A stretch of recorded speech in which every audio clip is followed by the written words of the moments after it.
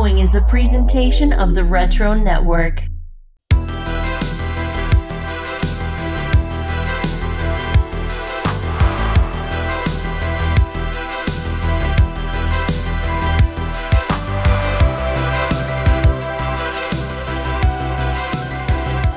The Retro Network presents a roundtable review of the Netflix series Stranger Things Season 4 Part 1. Welcome back to Hawkins, everyone, in California and Russia. I guess it's fitting tonight that our roundtable guests are scattered across several time zones, so let's welcome them in. First, my co-host for the Greatest Lists podcast and music columnist for the retronetwork.com, Eric is here. Howdy, folks. Glad you're here. Next is one of the editors and a movie columnist over on the Retro Network, dropping those Friday flicks at us. Gary. Hey, it's good to be here. If this goes sideways, I am a black belt. You're the Steve of the group, huh? Yes. Kick a little butt. And finally, the co-host of Wizards, the podcast guide to comics, and co-host of the Wax Pack Flashback with me and the Thrift Store Horde on Tier and TV channel on YouTube. Adam is here. Yep, it's me again. Are you tired of this voice? I'm here, though. I didn't get to come in on any of the other round tables, so I didn't want to miss this one. Yeah, glad you're here. And I am your host once again for the Stranger Things Roundtable. Jason, we did do one. It's actually the first episode in this feed for Season 3, which we'll touch on in just a minute. But I just wanted to say I appreciate everybody joining me tonight, and also those of you listening. As normal, I kick off these roundtables with spoiler warning. Our commentary will go in depth on the first 7 episodes of Stranger Things Season 4. So if you haven't watched it yet, come on back when you've finished and listen to our take. For those of you still here, let's get ready to dive in that Watergate of Stranger Things. All right. All right. So like I said, there is a roundtable review recapping the first 3 seasons, mainly Season 3, which was nearly 3 years ago, if you can believe it. July of 2019 was when Season 3 debuted. Yep. And with all of the pandemic and delay, here we are nearly 3 years later. Just wanted to get your overall thoughts of the Stranger Things before we get into Season 4. So mainly Seasons 1 through 3 and where you are at coming into Season 4 here. So Eric, what is something you, I guess, kept you watching or ready for Season 4? Well, quite honestly, I was almost like over it. Oh, really? Yeah, okay. I was like, we're never going to see this. And then my wife suggested that we start watching the first 3 seasons again just to get caught up or get refreshed. And I'm glad I did because there was a lot of stuff I forgot from the first 3 seasons. But then 2, I got excited about the 4th season again. So we burnt through the first 3 seasons in like I don't know, 2.5, 3 weeks before the 4th one came out. So we were ready to go by the time we were done. Mm-hmm. Oh, nice and prepped. What about you, Gary? Yeah, I've been a fanboy since the first 10 seconds of the first season. Didn't take long for me. And I didn't rewatch any of it going into Season 4, so I had forgotten some of the stuff. I'm like, wait, what happened? Who's that person again? I wish I had gone back and watched them just as a refresher. But I watched them all the day they're released. I just, no one in my family but me watches it, so I just You watched them all straight through? Oh, yeah. Oh, my gosh, dude. That's a marathon right there. It is, yeah. So, especially with the supersized episodes they got, this season. Man.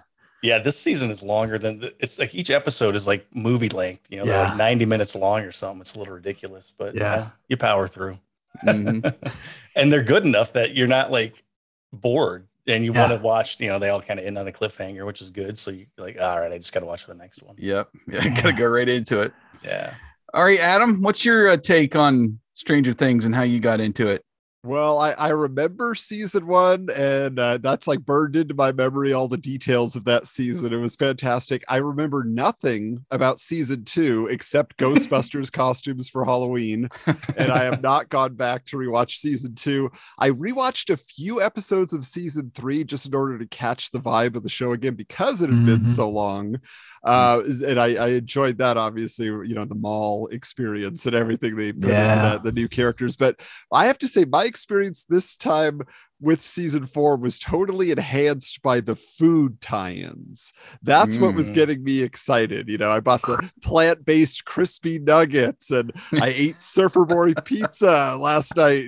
Finally got my hands on some of those. And I do have to mention real quick, just if you're looking for somebody who went above and beyond, 20 years before on Twitter, who lives in my same town with me here, he threw his daughter a Stranger Things birthday party last night with an Eggo waffle bar. They turned their kitchen into a Scoops Ahoy ice cream parlor. Oh my gosh. And they had Surfer Boy pizza for dinner. Like, it was just, that's the luckiest kid in the world. Right wow. Man. Yeah.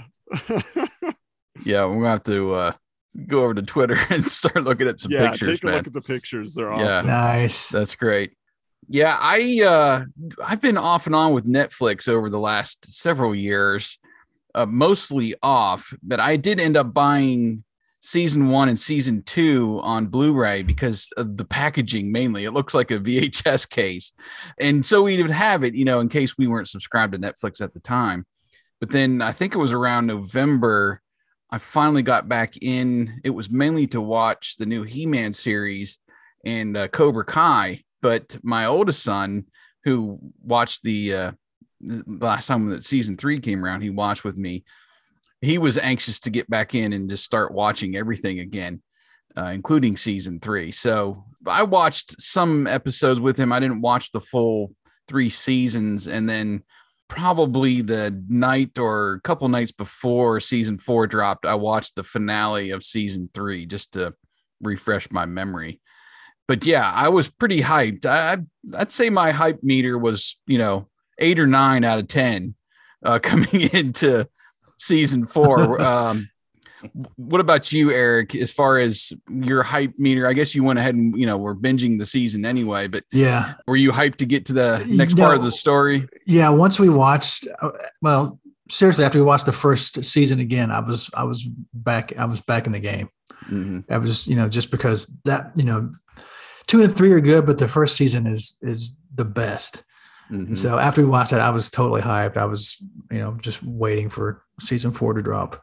Any particular characters that you connect with that you're anxious to see them? Yeah, what's going on with them? I love Dustin and Steve. I gotta say, I'm a little disappointed in their interactions this season so far, but I just was waiting. I just love those two in season 3, and I'm just waiting to see them in this season 2. So, okay. What about you, Gary? Yeah, I like Steve and Dustin. They bicker like they're dating, kind of a married couple. That's always pretty good. I like Murray. Murray's pretty funny though. He's kind of the unsung hero of all the shows. He is. He's definitely the comic relief of the adults in the show. Anyhow. Yeah, he's pretty good. But I was surprised to see him back. I know. Yeah, they had to pull him out, which is, I guess, for the Russia bit because he's the one that speaks Russian. Right. Yeah. Adam, what about you? Favorite characters? Yeah, I mean, I'll definitely echo Murray. Like, he is just so fantastic. I mean, everything he does this season is just top-notch entertainment. I love it. But since last season, Maya Hawke as Robin is the MVP of the series for me. Like, she is so quirky. She is so funny, but she's got so much going on. There's so many things, like with her relationships with other people, with just what she's dealing with personally, just all of that. And I love her relationship with Steve. Everybody loves all the friends of Steve, right? Just their interaction just makes me like him more. You know what I'm saying? That's like right. Just the way their relationship has developed. So yeah, definitely Maya Hawke. She's awesome. Yeah, she was fun in this season with Nancy. We'll get into that some. Yeah. And she just seems to make everybody better. She's kind of a scene stealer, you might say. So I would agree with that. But yeah, Steve's my MVP, and Dustin for the first season, I just couldn't get enough of Dustin, but their interaction, like you said, is so much fun, and it's there a little bit, especially when they're in the upside down and they're trying to communicate through the light bright. I just got done watching the final episode again.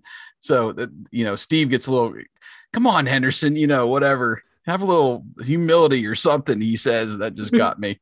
But anyway, let's just quickly go through the reception of season 4. So I was looking at some stats today. 4 billion minutes of Stranger Things was viewed in its first week. Oh my God, that's ridiculous. 5.1 billion if you count all of the episodes in the series for that first week. And people say Netflix is on the decline. Right. Yeah. Right. That was March Madness numbers. 4 billion. 4 billion minutes. That's ridiculous. Yeah. So that was only the third biggest weekly tally, though. Tiger King and Ozark, actually amid the pandemic, beat them out just slightly for overall minutes viewed in its first week, just over that 5 million mark. It was a pandemic, though, so I mean, it had a slight edge. Yeah. Now, I thought this was interesting. So, Stranger Things season 4 went head to head with Obi-Wan. Yeah. Released on the same day. So the Friday viewing after they were released there, Obi-Wan actually beat it out by about 4% as far as the total viewers, 6.2 million versus 6 million with Stranger Things. Wow. And then over the 3-day weekend, though, Stranger Things blew it out. 12.7 million versus 11.2. Well, I'm not blowing out, but still quite a bit more. So I thought that was interesting that there was enough that I guess wanted to just go ahead. Let me get Obi-Wan out of the way so I can just get through these 7 episodes. That's what we did. I mean, we watched Obi-Wan first and then just started binging as much as we could. I actually did it backwards. I waited and watched Obi-Wan afterwards. I was done. So yeah, that's what I did too. I was just like, Obi-Wan. Oh yeah, that came out. Okay. Stranger Things. Yeah. What have we waited for longer? Essentially. Rotten Tomatoes has a 91% rating for both the critics and the audience. So season 4 has been pretty well received amongst both critics and the fans. Was it worth the wait? We'll just give a quick overall impressions here. Gary, let's start with you. Worth the wait? Absolutely for me. Yeah, it had the whole horror kind of dark aspect of this one. It just it's the best season for me, for sure. Yeah. Yeah, they just kind of up that every season, it seems like. Add a few more elements, or when you add Robert Englund in there, of course, you've automatically jacked up the level. Yeah. And I kind of wished he played Vecna, but it was, Vecna is pretty much Freddy Krueger's cousin. Right. So, right. Yeah, it was good. There's so many callbacks to Elm Street that, I love this season. It's great. Okay. Adam, what about you? Worth the wait? Yeah, I wasn't looking forward to season 4. I just, as was echoed before, I was kind of over Stranger Things after season 3. It had been so long, and I forgot 11 lost her powers, or that Hopper was presumed dead, that people moved out of Hawkins. None of that stuck with me. Then I watched one trailer, and I loved the design of Vecna, and I was just like, this guy looks awesome. I gotta see this. And okay, I'm in. I'm back in. And then as soon as I started watching, I just found myself getting emotional and invested in characters again. And I was just like, man, okay. So, I think actually the fact that it took so long helped with that. I needed time away to appreciate them more. So it worked out well. Yep. It's hard to miss something if it never goes away. That's what Mickey always says, we miss you, Mickey. What about you, Eric? Worth the wait? Oh yeah, totally. They gave us basically 7 movies. Since they're all so long, it was like watching 7 movies, and yeah, it was totally worth it. I love the fact that they went more horror than they have in the past seasons. That's the best part. Okay. Yeah, that was a hook for me too. Yeah. Well, then you got the scaredy cat over here. That's not the horror fan. How did you even make it through? I know. My son has not watched a lot of horror. This is probably the highest level of horror he's ever watched, just because he's a chip off the old block. So it took us an episode or 2 really to get back into the groove and get into the story, because we're just freaked out by these people being all crackled up. And I watched the first 8 minutes. They released that on YouTube. I think it was the day before. And just that whole scene with her, presumably taking out all of the other kids there, and just how bloody that was. And I was like, wow, this is going to be going to be a ride, but I definitely think it was worth the wait. Like you said, the supersized episodes, there's a couple times where I pause. I'm like, oh, come on. It's going to be a cliffhanger here soon. I'm like, oh, wait, there's like 20 minutes left. Let's go. Let's go. You know? So that was a nice, I mean, that was worth it right there just to get those longer episodes. And the finale was, I think 90 minutes. So I'm kind of miffed that, you know, we're only getting 2 more episodes, even though they are like feature length. They're both 2 hours long. But I don't know. We'll see. We'll see how that goes. I'm sure we'll want to come back and, you know, kind of wrap things up when those get dropped. But all right, well, let's dive in. I guess let's just start with the new cast, if y'all don't mind. And Adam, was there somebody in the newer cast just for this season that came in and you kind of connected with? Wow. I mean, I have thoughts on everybody because I love all the new additions, but I got to say that just Joseph Quinn, this Eddie Munson character leading the Hellfire Club, he's just the best to me. I mean, he's such a charismatic actor. And I just watched this other Netflix movie called Metal Lords, and he has a very similar vibe to the main metalhead of that film, just a little less angsty, right? A little more fun. Loving. So he was my favorite addition to the cast, but I have to say that the casting director must have a type because he looks like he could be Nancy's brother in real life. Their faces are identical, and it was distracting to me in every scene. Like, I was just like, he looks like Nancy. What is this? You know? But also, I thought that scene where like Eddie is selling drugs to the cheerleader, you think they might start up a relationship, you know, then before you know where that goes, like that's really interesting. I wasn't expecting that turn. But also, I just, for those who don't know, the Hellfire Club name is the name of an X-Men supervillain team in the comics. So just another nod to that, along with Cerebro and all the other, you know, superhero talk in this season. So what about you, Eric? Anybody from the new cast stick out to you? Well, I mean, I loved Eddie. Eddie Munson is just, I mean, what a great character. You have to love that kid. Argyle was great for about 5 minutes, and then you're like, okay, dude, enough. But the guy that plays Enzo, I can never say his last name. It's a weird last name, but he was my favorite character in Game of Thrones. So I love his acting and his mannerism. So it was good to see him in there. But you know, all the new characters were great additions. But I think Eddie had to be my favorite. Okay. What about you, Gary? Yeah, I think Eddie was good. I knew a guy just like him when I was in high school. I mean, they could have been, exactly like him. But I think the one that stood out was the kid who played Vecna, and I guess he turns out to be number 1 at the end. Right. Yeah. He was just creepy. Like when he was talking to 11 in the, you know, because overall, he was creepy. Yeah, he's just kind of like off a little bit. And I thought he wasn't going to help her so much as maybe like molest her or beat her or something. He's just like one of those weird kind of orderlies in a hospital that you never want to be around. And he played a pretty good part there. And it was a good reveal at the end, too, when they revealed that he was number 1. Spoiler.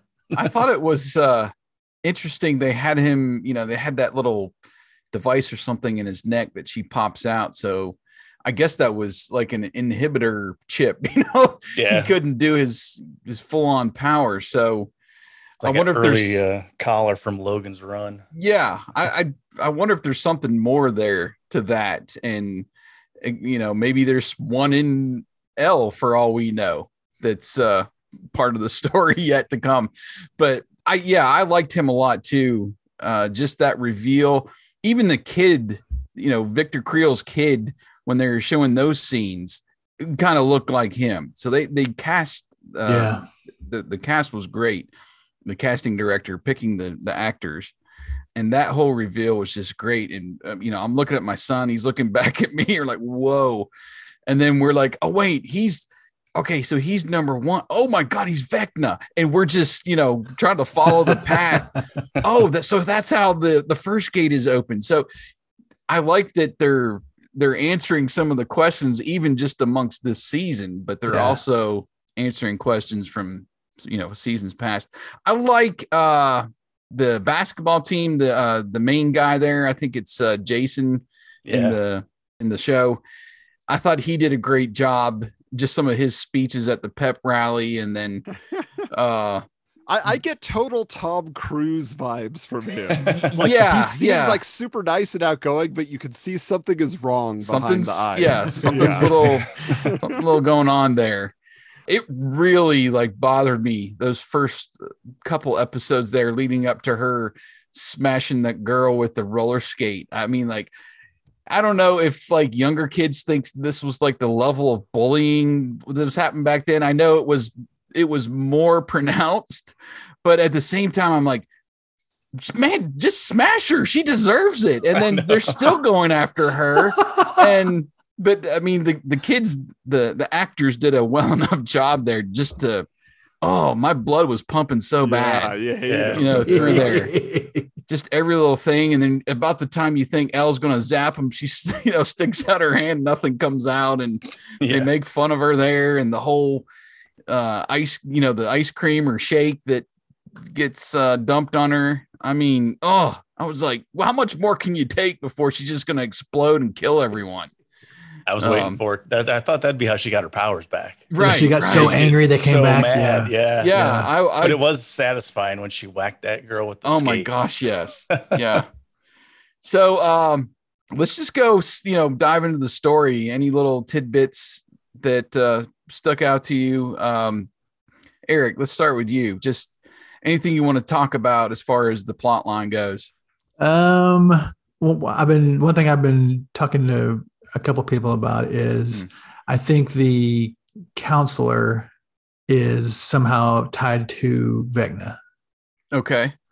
In every scene that she's in, there's a ticking clock, and they all see that clock, like Max saw the clock in the hallway before she had her and the other ones see a clock too. I think we're going to end up seeing her be some kind of maybe a conduit for Vecna, the way Will was for the Mind Flayer. I don't know. That's just maybe I'm reading way too much into that, but I thought it was interesting that the counselor, I talked to my counselor twice my whole high school career. Yeah. And this counselor, everyone talks to her and she's like half a shrink. They all tell her their problems. Yeah. No. Really? Is that a thing? If I had a gun to my head, I wouldn't have gone to see my counselor at school. I know. These guys are all laying out their problems to their counselor. I'm like, that's not happening. Yeah. So that's an interesting theory. So also, I think I heard, and I haven't gone back to watch the episode. I meant to, but I didn't. The way something that number one said to 11 in his little speech before they had their battle at the end made it sound like all those other kids are clones of him. Like he said, what's the doctor's name? Dr. Brenner. Yeah, he said he couldn't control me, and so he decided to make more of me. And I think, and I have to go back and watch the scene again. I didn't get a chance, but I think all those kids might be clones of him. I don't know. Well, you're right, because I think there's another point where he says that 11 was born or something in that way. What I took away was when he said, they look all around at the dead bodies, and then he points to his mind. He's like, they're all up in here. So it made it sound like, to me, they're not dead. There's a way to essentially bring him back. Maybe I'm reading something like he gains their power and their knowledge when he kills them. Yeah. I missed that part. So does that mean that 11 gained all of that knowledge when she, I guess she never really killed him. She just sent him away to the upside down.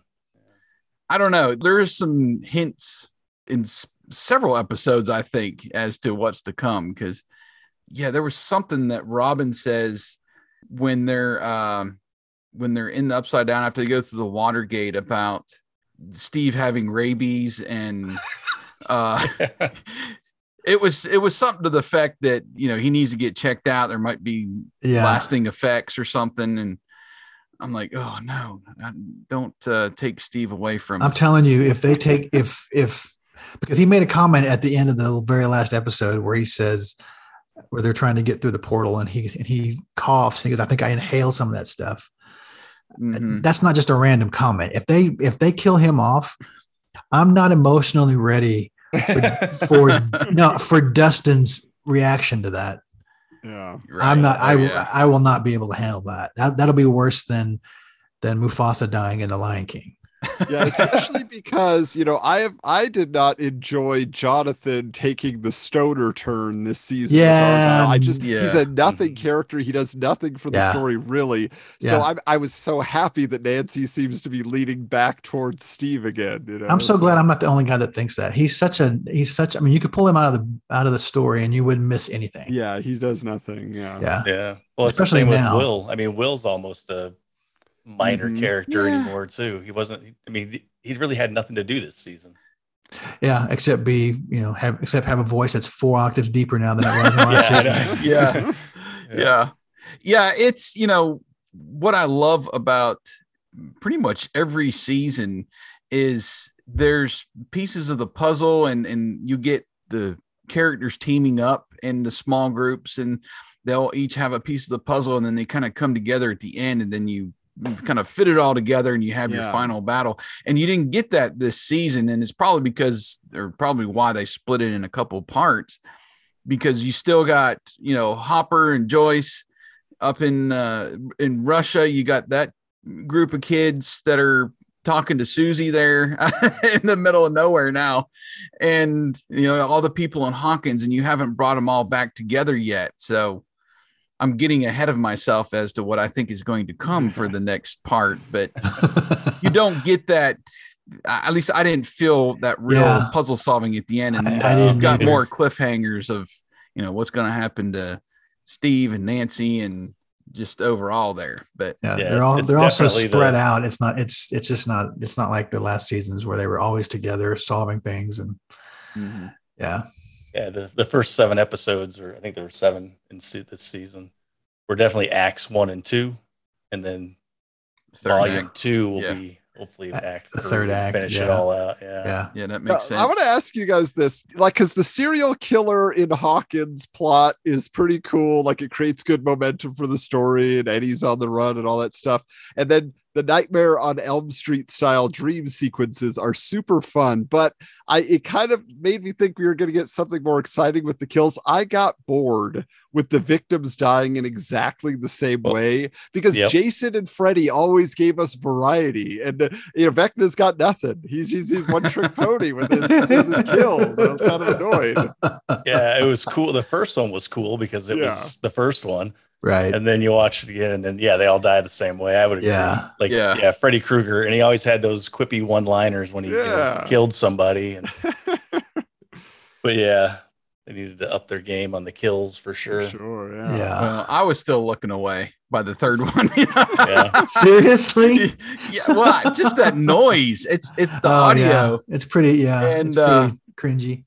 I like I said, I watched episode 4 again, which was what is it, Billy, Letter to Billy or whatever. Letter to Billy. And then I watched the end one again, but I had my headphones on, and I was like waiting for those crackles to come in the fourth one there.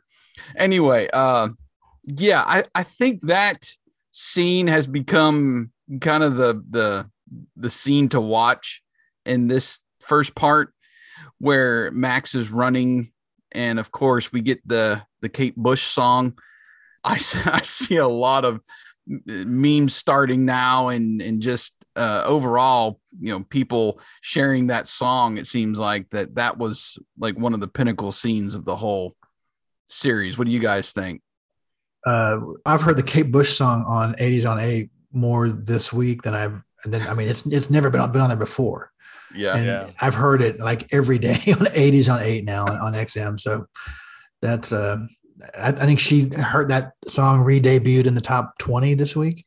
It went all the way to number 1. Oh, did it really? In Apple Music. Yeah. Does not even surprise me, which just shows you the power of 4 billion minutes of viewing. Right. So was that a popular song in the 80s? Because no. Until this episode, I had never heard this song. It wasn't. Never even heard of Kate Bush. Kate Bush was like indie indie. She was not mainstream. She was very indie, very fringe. People on the fringes liked her music. It wasn't mainstream by any means. So then, how is it Max's favorite song? Like, I grew up in the Midwest, and I never heard it. She's in the Midwest, in Indiana. I think that's just they just pulled something out. Yeah, I think they just pulled it out because of the lyrics, and I think. And to be fair, they moved into town from somewhere else, right? Max and Billy, California. They did. Yeah, so she might have had an eclectic movie or music taste than anybody in the She's Midwest had. She's not as backwards as us Midwesterners. That's right. Yeah, I personally, with all the darkness of the episodes, that was a good song. The tone of it was good for that thing. But I thought something like maybe Running with the Devil or something with some more. If Taika Waititi was directing this, it would have been Running with the Devil. Yeah, true. Yeah, I want to get inside the Duffer Brothers' head and see if they said, "We want this song, and we're going to form an episode around it." Because it fit so perfectly. And I had heard the song before. I had not gone back and listened to Kate Bush much, but she's one of those, if you know her, you're cool, and yeah, I've seen more people on Twitter this week that are like, I guarantee they weren't Kate Bush fans before this, but they're like, that, now they own every album. Yeah. And now they're like, I can't believe people are just now discovering Kate Bush. I'm like, shut up. You didn't know her either.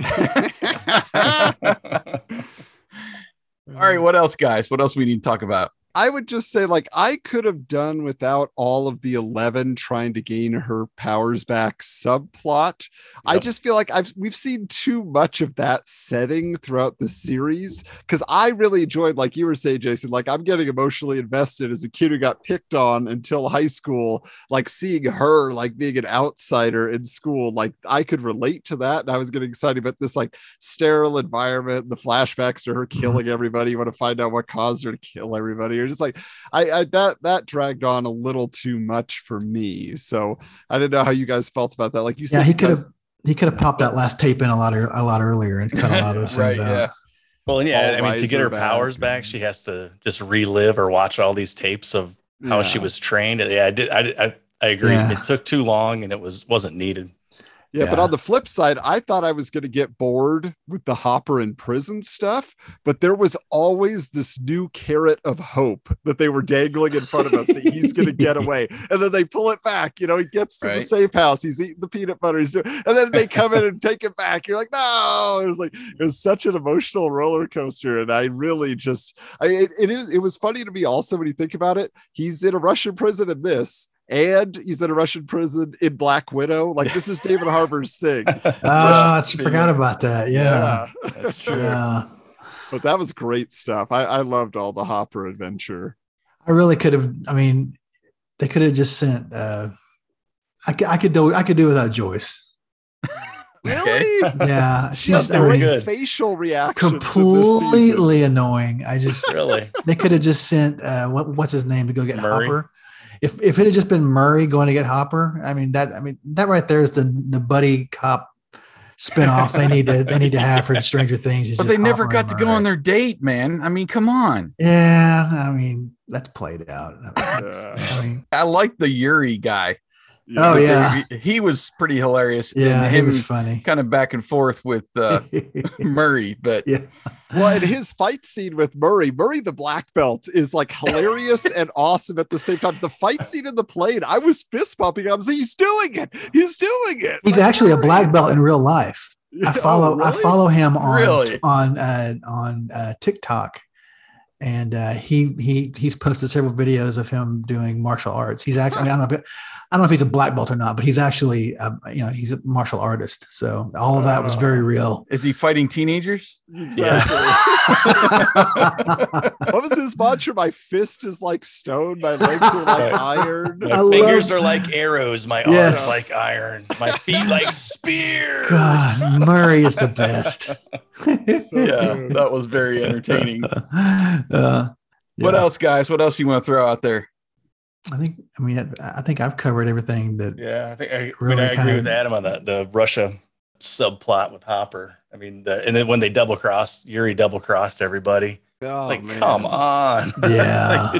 Like, just nothing's going right. Yeah. Yeah. I did like the Jif though, the Jif peanut butter. In glass bottles. I know, that was cool. That's a great little tidbit right there. Because I even asked my wife, I said, do you remember peanut butter being in a glass jar? She was like, no, I do not remember that. Yeah. So that's So a great. a little plug for Wizards, by the way. We recently had a guest on episode 57, Jason Liebig from collectingcandy.com. Uh-huh. And so he was telling us that he has been involved with Stranger Things all these seasons. He's giving them the vintage labels. Oh, really? Really? That's his collection of Nice. stuff. That's what he does. So That's he awesome. supplies those reference materials for them. Yeah. Yeah. I totally remember peanut butter in a glass jar because I dropped one time.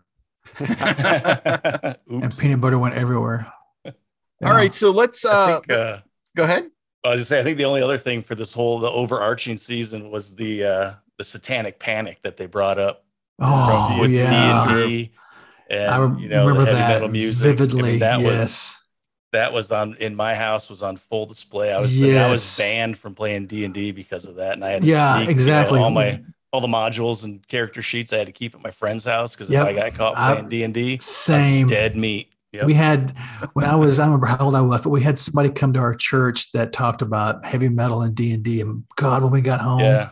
my parents went berserk getting rid of everything I had. Well, Yeah. I've always been surprised because, my family's pretty religious too. And my older brother was heavy into D&D. He's actually married to a girl who was his friend in his D&D group in high school. Nice. But my mom would paint like wizards and all these Really? things for him for art for his room. Really? So my mom was supporting the He's D&D so lucky. creativity. Yeah, it was Kidding. crazy. Seriously, when we got home that night, my parents told me to go get all my Dungeons and Dragons stuff, and they made me throw it away. Oh wow. Yeah. Yeah, couldn't I was have any of it in the so house. mad. I was And ready this to just did- pack a bag and leave. Yeah, I mean, it went from D&D. You'll love this, Adam. The band Knights in Satan's Service. Yes. My Of course, sister. yeah. Kiss. Yeah, my sister had all the Kiss albums, and my mom Oh. snapped them all and ripped up the Don't. covers and threw them. Yeah, I was like, Don't. oh my gosh. Yeah. That's rough. Yep. Yeah. My Yeah, parents made me go uh, through all of my tapes after that. They're Yeah. like, well, what are you listening to? And I'm like, oh crap. And, yeah, Because I had Shout at the Devil in there. I had Oh, yeah. I had Iron Maiden, and of course at the end of that thing at church, they passed out a list of bands that were bad news, and literally like 75% of the tapes I had were on that list. So I had to get rid of it all. Yeah, So I yeah, don't know how that part of the show really really struck a chord with me because I'm like, oh crap, not this stuff again. yeah, and it could have even been played up more. I mean, they played it up a little bit, but I mean, Yeah. I don't know how it was on the outskirts of the country, but where I was in Iowa, holy cow, it was. Yeah. it was Wow, a right big here in the deal. Bible Belt, it was a big deal. Yep. My parents didn't care. You're lucky, dude. I was pretty bad. lucky. I do remember the book Turmoil in the Toy Box being passed around, which was Turmoil in the Well, Toy it's- Box. yeah, which was all Is about that a Dr. like, Seuss book? No. Masters of the universe. Right? Yeah, it was all Yeah. about like how Skeletor's, Yep. Satan and all this stuff and all the other toy lines that have satanic stuff in there. So, about that time, I remember going through some of that and hearing stuff from my friends' parents mainly. Yeah. But my parents, they really didn't care, which Man. I was lucky. Yes, Yeah. you were. I remember really isn't Satan oriented, but I remember picking up the Summertime album from DJ Jazzy Jeff and the Fresh Prince. And there's that song, You Saw My Blinker, Bitch. Whoa. And I listened to it on the way home and the song came on. Oh no. And mom just kind of looked at me. And I looked at her and I was like, I'm sorry. Whatever.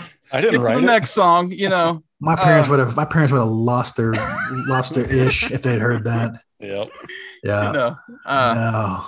I listened to Run DMC and all the whole nine, and there's lyric Man. stuff in there too. Didn't really care. You're so lucky. So I was lucky. One thing I did want to bring up, because I did find myself connected a little bit with Lucas this season, and Mhm. the fact that he's kind of torn between a couple groups. I didn't really have it to that level in like high school because I played basketball, but I also had my more nerdy, I would say, group of friends over here. and had to balance some of that stuff while I'm at school because it was just such a small school. But I like how they played up that angle, and then, they end up turning on him once they see the photo of him in the Hellfire Club, and just his whole journey this season I thought was fun, and how they gave him the winning shot in the game, and then he's on such a high with that group of friends and low with everybody else, and then the tables kind of turn on him. So I did like Lucas's perspective in this season. No love for Lady Applejack. Lady Applejack. I do want to know what was going on in that house when they stopped to see Susie. What in the world was going on with all those kids? That was weird. That was like another universe. It seemed like an orphanage or something. I know. What the heck was that all about? Well, no, that's so.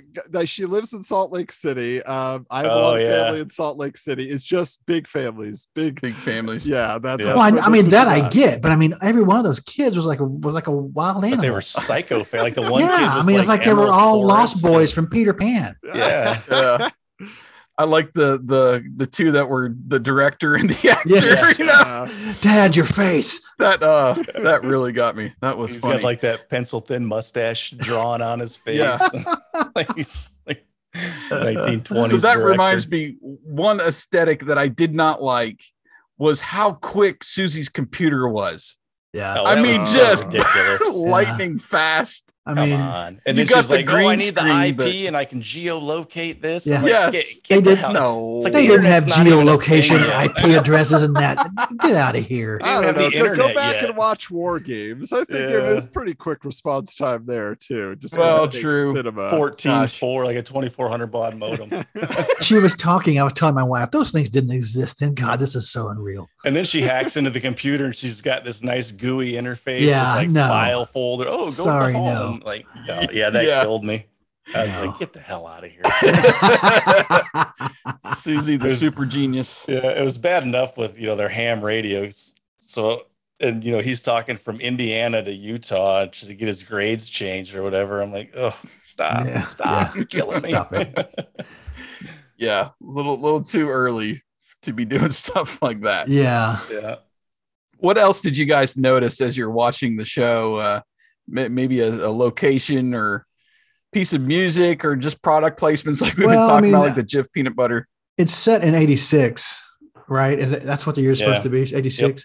Yep. I mean, I don't remember a lot of people in 86 going to those roller rinks still. Oh, I did up and through really 89, 90. Yeah, I was still at the roller rink. The roller rink in my hometown by that time was not the.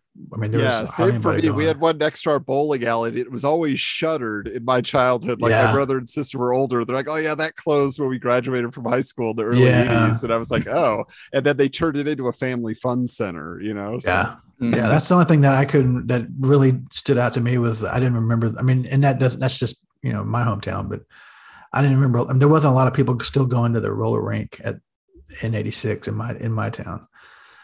It was all the rage in my town. I had a birthday party there in 1989.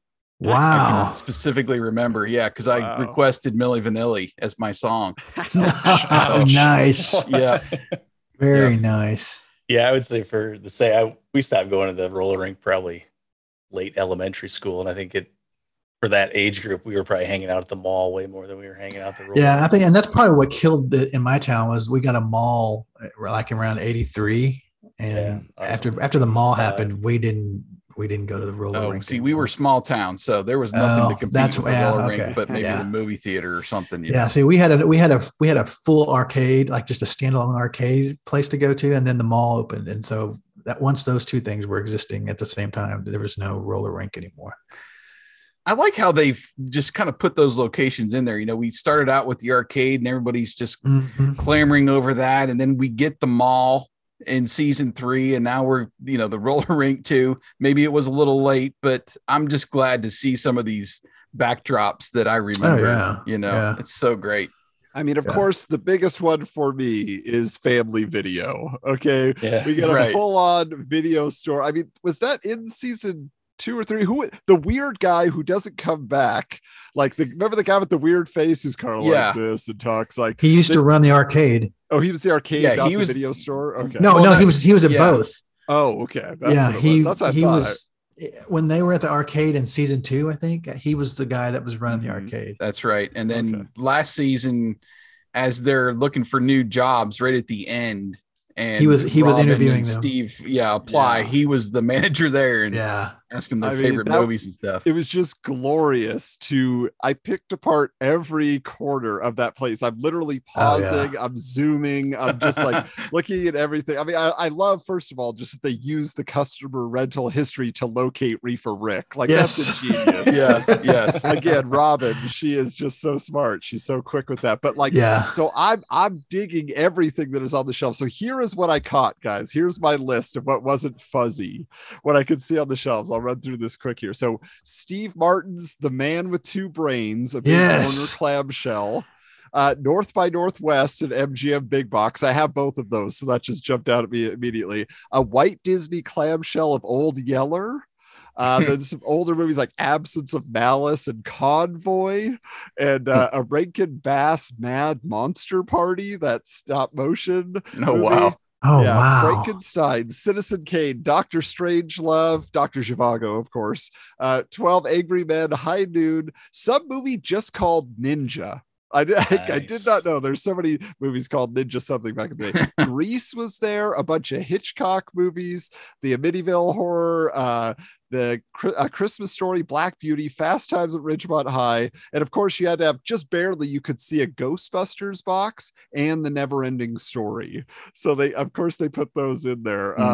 But I'm sure you guys caught some of the posters that were in there and some of the cutouts. Who did you see? I can't even remember now. Now that you you're putting me on the spot here. They didn't spend enough time in there for really?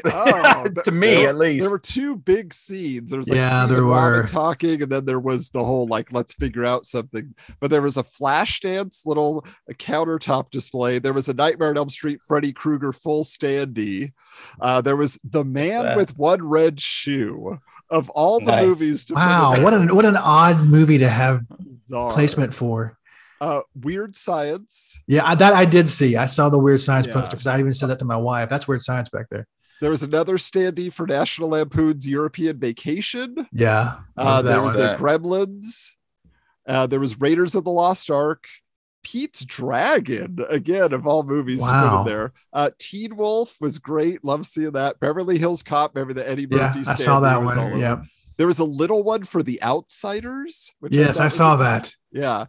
Pee-wee's Big Adventure was right next to it with Pee-wee on the bike, and then there's this one part where Robin is backed up against a wall against this giant The Last Dragon poster. So it's kind of hard to make out because you never see the name of the movie. So I had to look it up in the poster. I was like, I think I know. Yep, Last Dragon. So The Last Dragon. A Vestron video hanging display that was hanging from the ceiling, and they had a VCR rental tag. There was a whole thing $49.99, rent your VCR, because that's how it was. So I remember having to do that. Me too. Yeah. I don't even feel like I've seen that episode. Yeah. Holy cow. I tell you, I was absorbing it, man. That was a dream. Yeah, I'm gonna have to go back and watch now. Yeah. Let's see. Yeah. I remember the scene with them, looking up the name and everything, and I remember a couple of things that you mentioned, but gosh, you picked it all up, man. I was waiting to hear one that maybe was out of place, but it sounds like they got them right. For the time. Yeah, they were pretty good about it. When they wanted to go to a movie, they said, Police Academy 3, which came out, in 86. Right. They had the Ewoks on TV, the Ewok cartoon. I did notice that. Yes, I did. Yeah, I did. I noticed that. And that was a 85, 86 cartoon. Yeah. Uh-huh. Yeah. All right. I think all the music was pretty spot on too. It's all in place. Yeah. The only one that didn't make sense for me was just because it was so much older was Detroit Rock City by Kiss plays during the basketball D&D montage. Mm-hmm. And that got me excited, but that song was 10 years old in 1986. So it didn't really fit the vibe of the era, but I guess it's just a big enough hit and it's awesome. So yeah. I did notice. I was like, oh, man, Adam's going to love this. And then I was like, yeah, that is a little bit older song, but as long as was around at the time, I'm not really judging it too much. It's those And ones that kind of jump album, out. Jason, you have it on vinyl now. I did. All right. Any other product placements or anything like that got you excited? You noticed when they were playing D&D, they had one of the old Mountain Dew cans. I liked seeing that. Mm-hmm. Yeah. I can't think of anything else that was. Yeah, I was trying to think of some other ones too. When they stole the Light Bright, they gave the little girl a big bag of Skittles. Skittles, I think, new in 83 or 84. They were pretty brand new back then. Yeah. Wow. Yeah. That was in the last episode. I remembered watching that, and I forgot she swapped them out. Here's for your time or whatever she had, as they steal her Light Bright. And that was great having the Light Bright in there too. I love that toy and the way that they used communicated with Dustin. Yeah, that was really fun. Yeah. And that was a little bit weird too. So now we know that the Upside Down is frozen in 1983. Yeah. That was a nice little twist to the whole plot, because you're like, okay, so they're going to find some guns. And I'm still a little fuzzy on what's available, what's not, in the Upside Down. My favorite scene, or my favorite shot of the whole 7 episodes, was when they get the bikes and the kids break free from the parents, and they are on their bikes and they're going down the street, and then they turn the camera 180 into the Upside Down, and the other Steve and everybody else is on their bikes. I thought that was the coolest shot ever. I was like, that is so neat the way they did that. Is it all frozen in 83, or is it just Nancy's version frozen in 83? I took it that everything is there, like frozen, the day that the day that Elle pushed him through, whatever that date was in 83, everything is just stuck the way it was then. Right. But that's not okay. But what didn't make sense is, so the guns aren't at Nancy's house. So they give up on getting guns, even though they already said the police station is available. That was there in 83. They didn't want to go the extra 2 miles to the police station. Right. They couldn't get it fell apart. It fell apart a little bit. Kind of fell apart a little bit. Yeah. So I thought I thought it froze at a different time for everybody. So, but that makes more sense that's when everything is. Now, one question I just have about the Upside Down version of Vecna: why did he come out looking so awesome? Because it's like Swamp Thing meets Hellraiser, but why is that just because when he goes through, they show him with his normal body. It's not like going through to the Upside Down, ripped off his flesh. It was or was it just slow motion passing through as he came apart that way? Did you guys see any justification for why he was all gross and distorted now? No, I didn't get that either. Yeah, I didn't either. Unless they're going to show something. You see him get struck by lightning a few times, but I don't know. It was, for me, it was kind of like that whole, here how we made Darth Vader in part 3 or whatever. Speaking of Obi-Wan, it's a little. Yeah, I don't know. I don't think they gave any kind of explanation. I think it was weird to me too at the end when.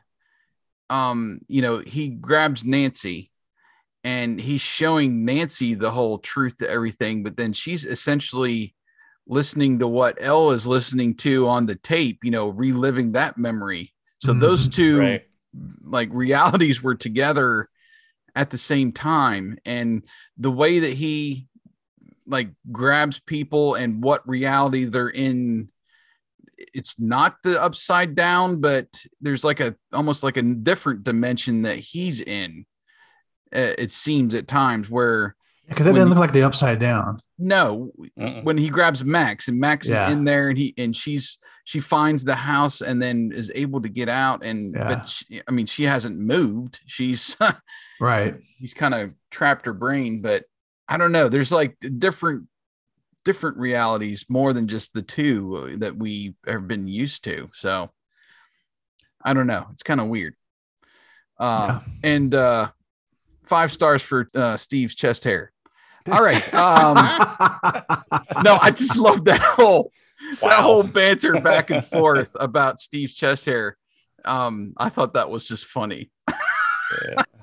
He said, and there's a conversation with Steve and Dustin in the car when they're waiting on Max, and he says something about Dustin's teeth. Oh yeah, I'll pull your teeth out. And Dustin goes, "Hey, That's too far. Yeah. Got too far. And Steve goes, that's too far, wasn't it? Sorry. Yeah. Yeah. Well, then what's his face? Eddie throws that vest at him. He's like, here, throw this on for modesty, dude. You know? Yeah, for your modesty. For your modesty. Yeah. That was great. All right. Let's go ahead and wrap this thing up and just give me some predictions. Maybe you think where the story is going for part 2 and maybe even season 5. Eric. Honestly, I didn't know there was a season 5 until about 3 days ago. I thought this was it.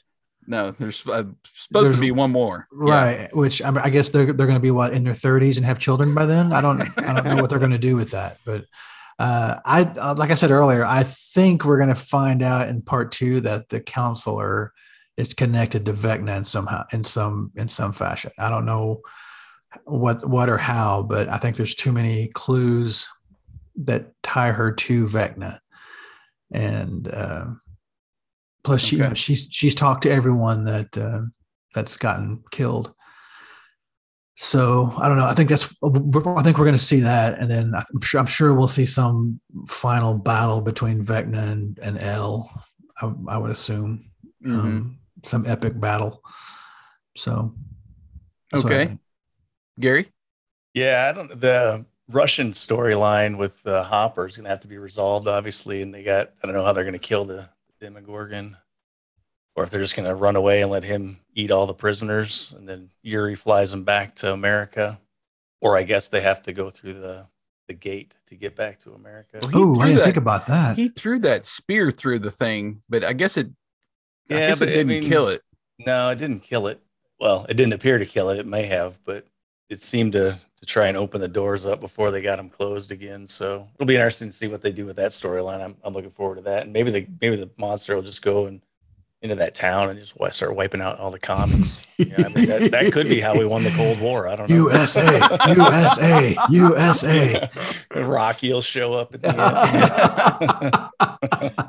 end. Yeah. Rocky will have the final battle with the Demogorgon. Yeah. We'll duke it out to kill it off and save the world. I hope they throw more Nightmare on Elm Street type horror movie stuff into the final battle with Vecna. Yeah, and it really has been a great addition to it, because around 86 is when all those horror movies were really popular. So yeah, and they had a little bit of Friday the 13th when they were out in the boat. When Eddie was out in the boat and getting chased by the basketball players. That was kind of like the old Friday the 13th, and then the kid gets killed. And kept waiting for Jason to come out of the water. Yeah. So I don't know. I'm excited to see what they do with the Russia storyline, and then I think the obvious place everything else goes is Elle and the kids will have the final battle with Vecna. Yeah. And for season 5, I have no idea. I don't know what they'll do. I mean, I'm a huge fan, but it's not played out. It's getting to that point, so I think season 5 would be a good place to stop it, depending on what their idea is for it. Yeah, I think it's supposed to be the final season. I think they've announced that, but I'm not 100% on that. What about you, Adam? I don't really have any big, plot predictions. Maybe Argyle and Eddie will both cut their hair.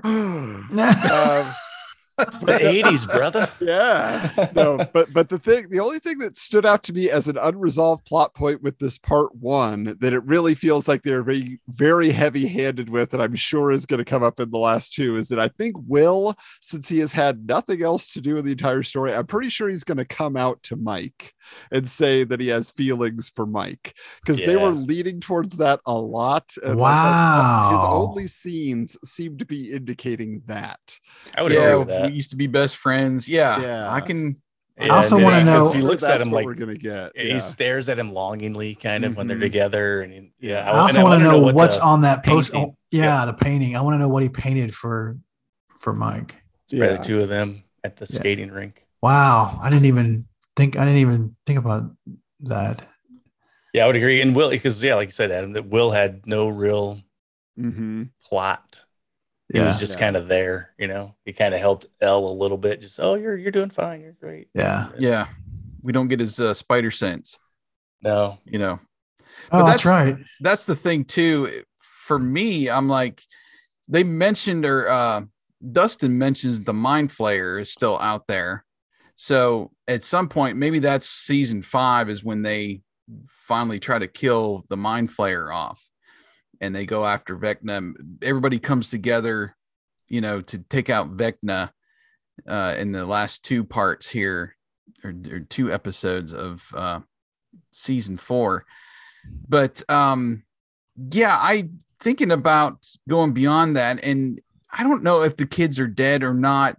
There was that whole little subplot they had in season 2 where they found number 9, was it, or number 8, the girl. Oh yeah, the runaway somewhere, right? So I'm like, is there more people out there?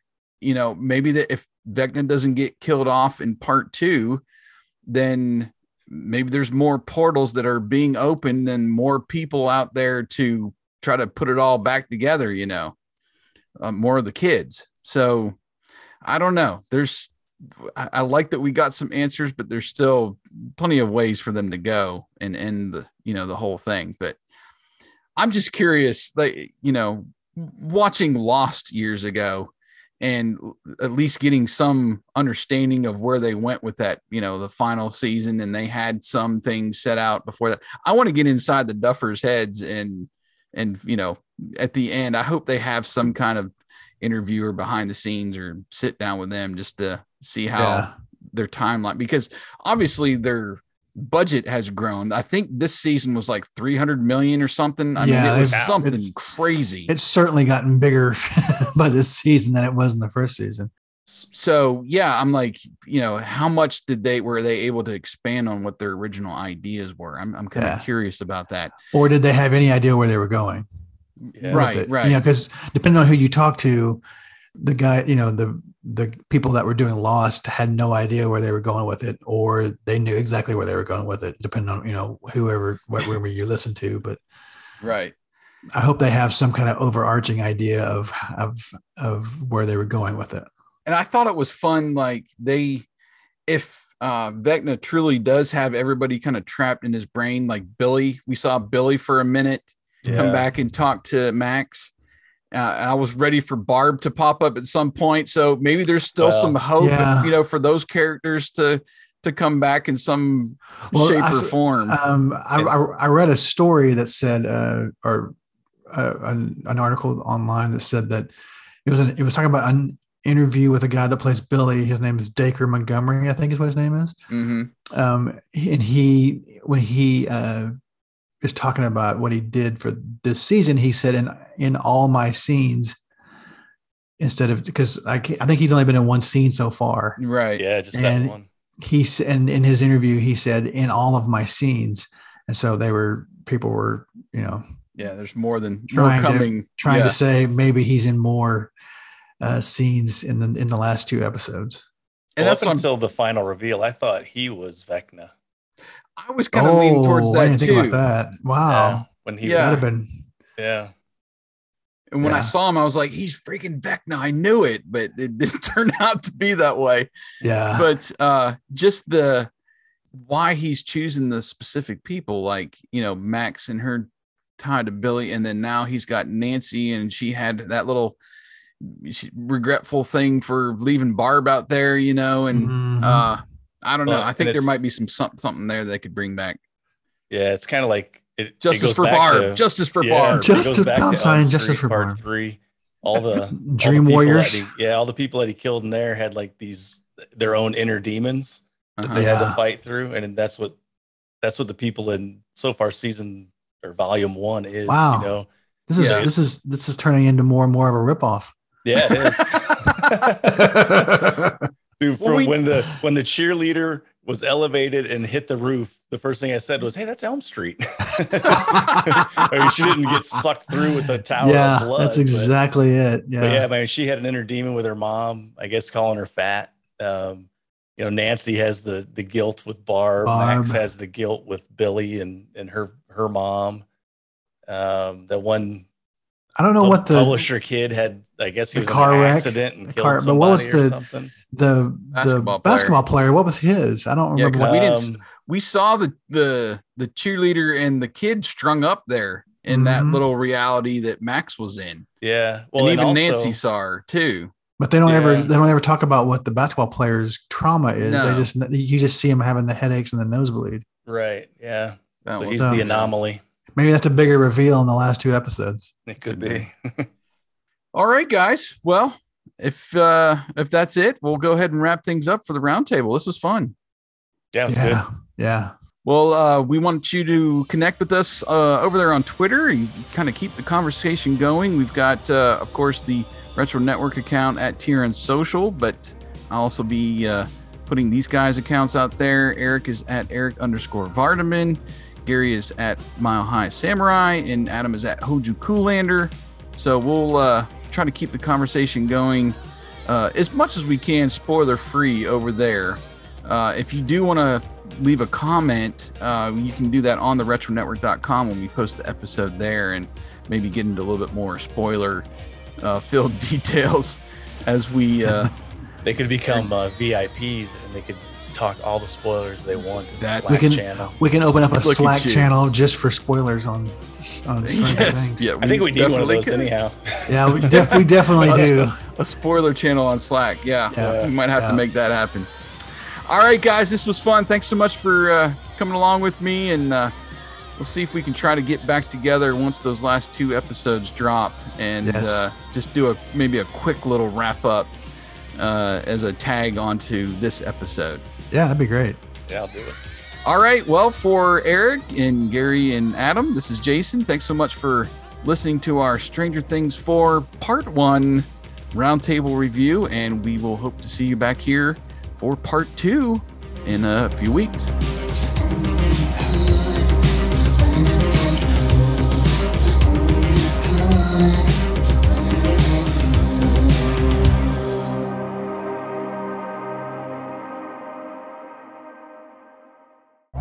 This has been a presentation of the Retro Network.